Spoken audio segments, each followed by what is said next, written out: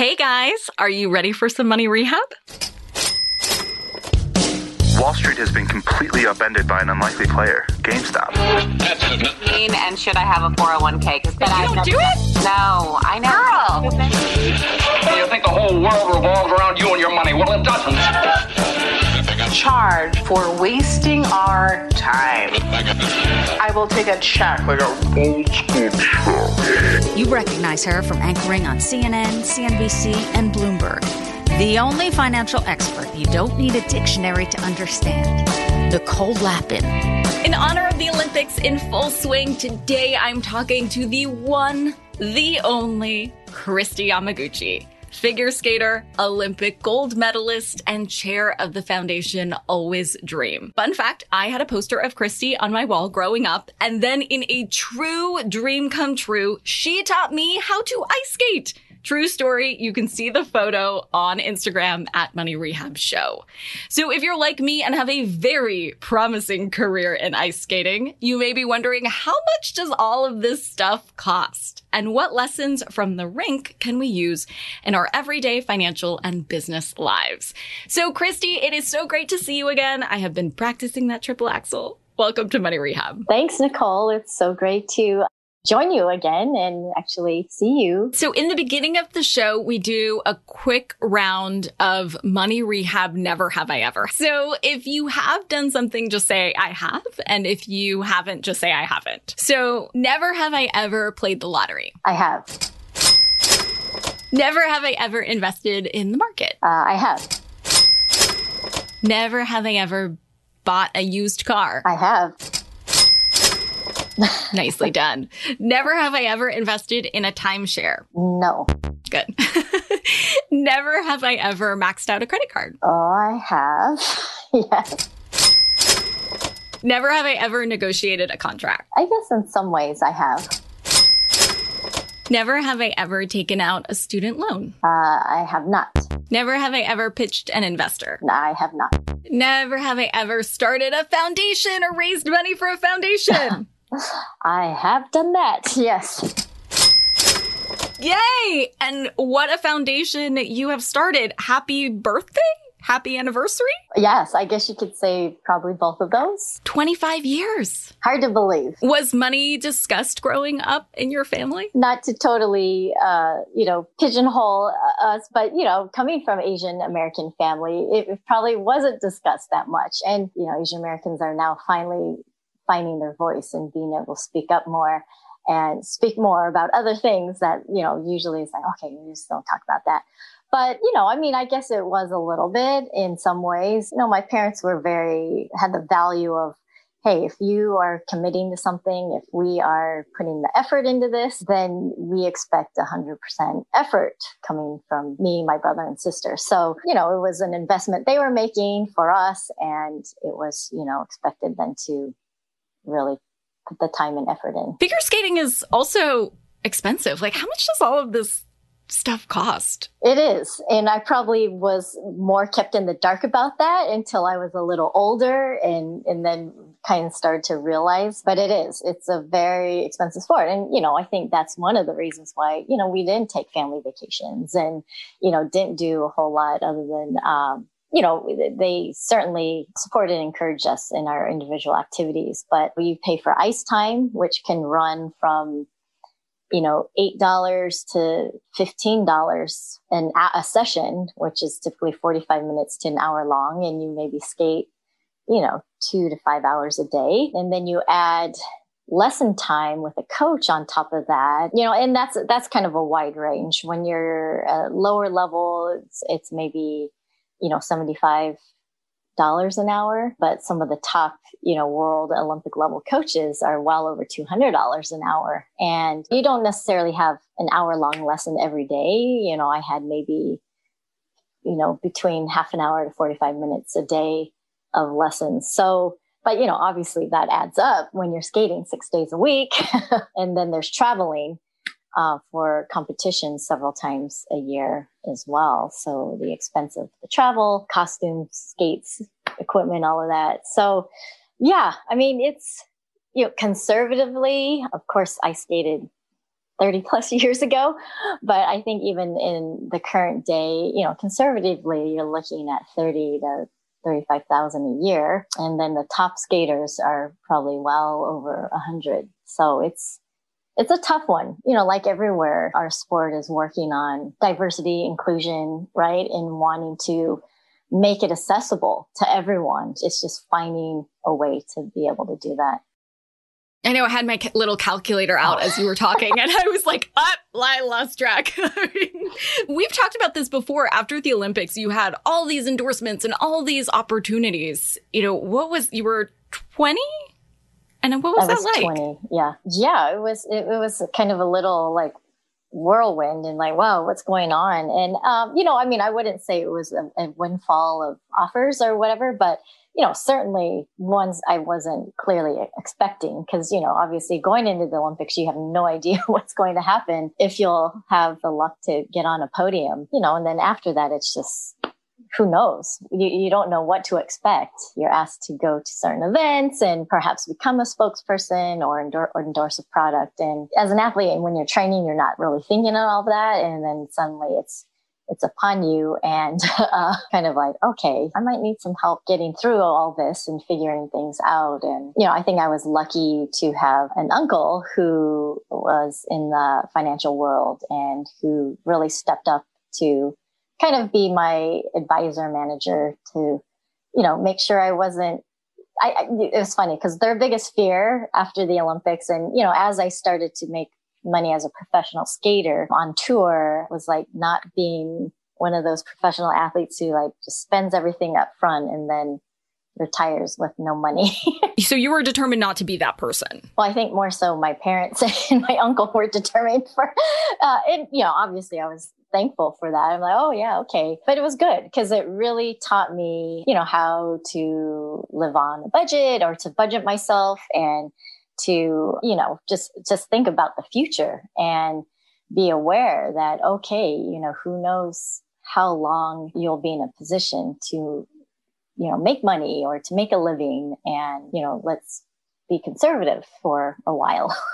Is that where you make money mostly? Or when you're a pro athlete, are you making money in other ways? Endorsements probably are the biggest chunk. Probably for other sports, probably that would be true. Like maybe professional basketball players or, football players, figure skaters. I would say your biggest chunk of money is you actually skating and performing in shows or, back in the 90s, early 2000s, there were professional competitions, or, made for TV competition type things. So yeah, I would say the actual performing is where skaters would make their money, versus like other athletes tend to get more endorsements on that side of things. Were there any brands that you didn't want to work with or refused to work with? There were actually. I mean, immediately it was just like, okay, no alcohol brands.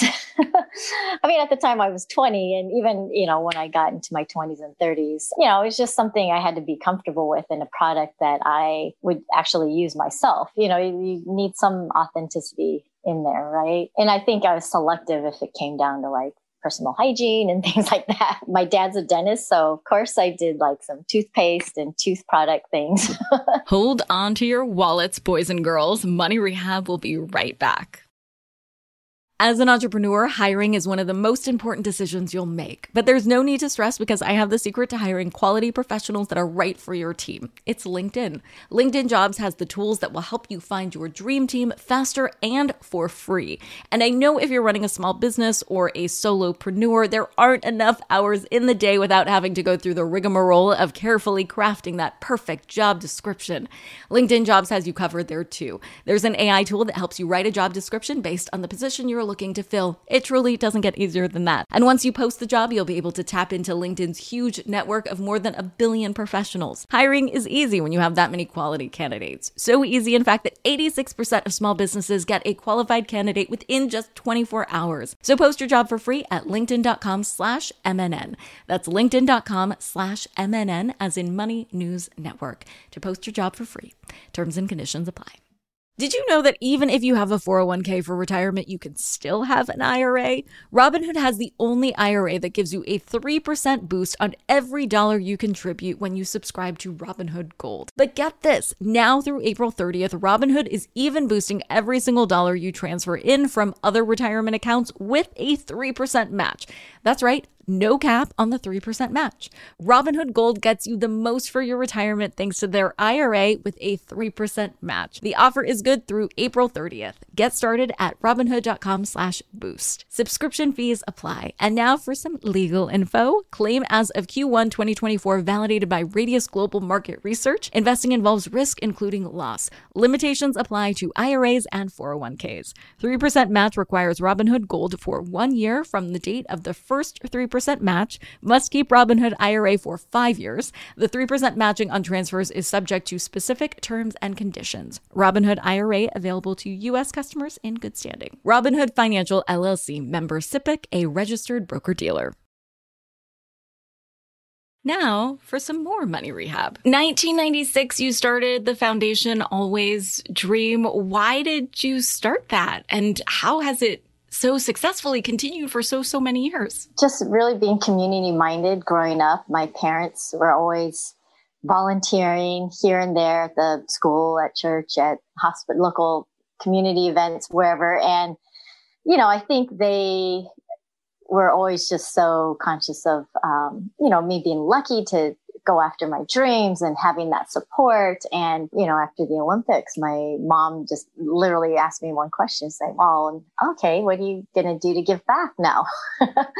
And, at 20 years old, it's like, what? Oh, okay, I guess so. Right after the Olympics, I joined a professional skating tour called Stars on Ice. And the beneficiary of the tour was the Make-A-Wish Foundation. And it's such an amazing organization, and the experiences that skaters had with the families and the beneficiaries was just amazing and had a huge impact on me and inspired me, to maybe do something on my own. My goal was always to focus on underserved children and, give them the opportunity and the support or whatever it is they need to go after their dreams and hopefully achieve them. So that was really the inspiration. And obviously in the last 25 years, it's evolved quite a bit. What a gift. When you were 20, your mom gave you the secret, I think, of life, that the secret to living is giving, even if it didn't necessarily resonate with you at the time. I'm sure it has now, and I'm sure it's something you pass on to your kids. Why were you focused on childhood literacy specifically? Why was that issue important to you? Well, really, when we first started, it was a broad range of different causes that we supported. And, we're pretty small, and basically gave out grants to small organizations that really needed specific items or help with specific things in their program. And it probably was about 2011. Our kids were about 4 and 6, and at that learn to read age. And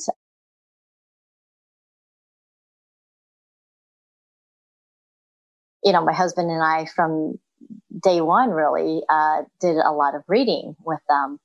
And we saw the impact. They love books. They love their story time. And, they were going into school, kindergarten and preschool, pretty ready for what was going to be thrown at them. And I think as an organization, we realized that, okay, let's focus our energies and figure out what we want to do. And, realizing that if a child does not have that foundation of literacy and the tools and the support, they're going to be facing a very tough uphill battle in school, and we figured that, as a small organization, we could really change that, having access to books and access to literacy support for the families would really make a difference. So what is your role as a chairman? I think it should be chairwoman, by the way, and founder. Well, we try to say chair. Oh, nice. I like that. Good. Chair and founder. So, really kind of being the visionary and, directing kind of where we're going. Some of the board members call me the North Star. And it's like, okay, what are you dreaming of? And what is the goal? And Obviously, I have an incredible board and look to them for, guidance, advice, and everything, but ultimately, the literacy focus and the, really kind of the foundation to the design of our reading program that we implement for kindergarten students has come from, inside here in my heart. And they've just been great to really try to make those things happen, whatever our goals and mission are. Yeah. And the goals and mission is such a noble cause, and it's so hard to have a nonprofit continue. It was something that I had looked into, and the 501c3 and all this stuff is like, I understand why folks can get deterred, but you stuck with it. And it sounds like that's just your jam. That is what Kristi does. What advice would you give other athletes or, other entertainers potentially when they're thinking about starting their own business? I think athletes are good at dreaming big, right? I think they're good at taking risks too. And, and really believing in their dreams. And, in business, you totally need that, right? Because you're going to hit the wall or hit the ceiling, whatever, so many times. And you are told no a lot or like, what? Many times. But I think it's something that you really believe in, then, it gives you kind of that strength to keep going. Of course, it's a lot different. You do need the revenue flow, right, in order to keep a business going. So it's finding a balance, I guess, in all of that. But go for it. I think it's, I've seen a lot of athletes have great success, post-career, going into business or joining a business, and a lot of those life lessons they've learned, for training and competition serves them well in the business world too. What about advice for folks who want to start a nonprofit? I can't imagine my life without, having that to really fuel my passion and to really, give me something to wake up for, other than my kids and my family, love them. But, it's really like feeling like you're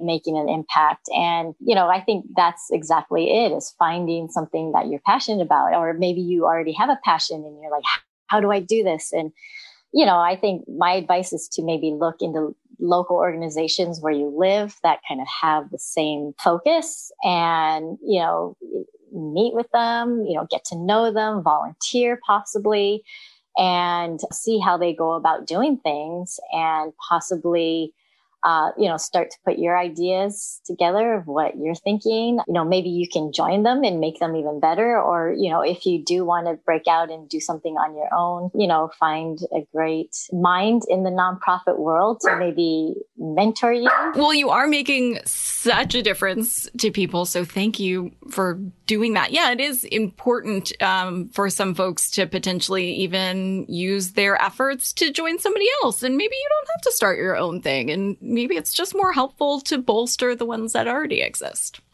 Mm-hmm, definitely. I think it's, even though we're on our own at Always Dream, we do partner and collaborate a lot with other literacy organizations or, people in education, because, there's so many best practices, right? And, we all have the same goal, but we're coming at it in different ways. And, when we're all working together, I think that's when you see, the biggest push and, advancements. So, and you learn more too, right? So especially we're a small organization, really look to those collaborations. For today's tip, you can take straight to the bank. You can translate your passion into many different dreams. They can take many different forms. If you're passionate about a social issue, like Kristi, you could start your own foundation, or work for an existing company, or volunteer your time. It's not a one-size-fits-all track with only one path to success. In this case, sorry, Miley, but it's not all about the climb. It's about the destination. Money Rehab is a production of iHeartMedia. I'm your host, Nicole Lappin. Our producers are Morgan Lavoie and Catherine Law. Money Rehab is edited and engineered by Brandon Dickert with help from Josh Fisher. Executive producers are Mangesh Hattikudur and Will Pearson. Huge thanks to the OG Money Rehab supervising producer, Michelle Lambs, for her pre-production and development work. And as always, thanks to you for finally investing in yourself so that you can get it together and get it all.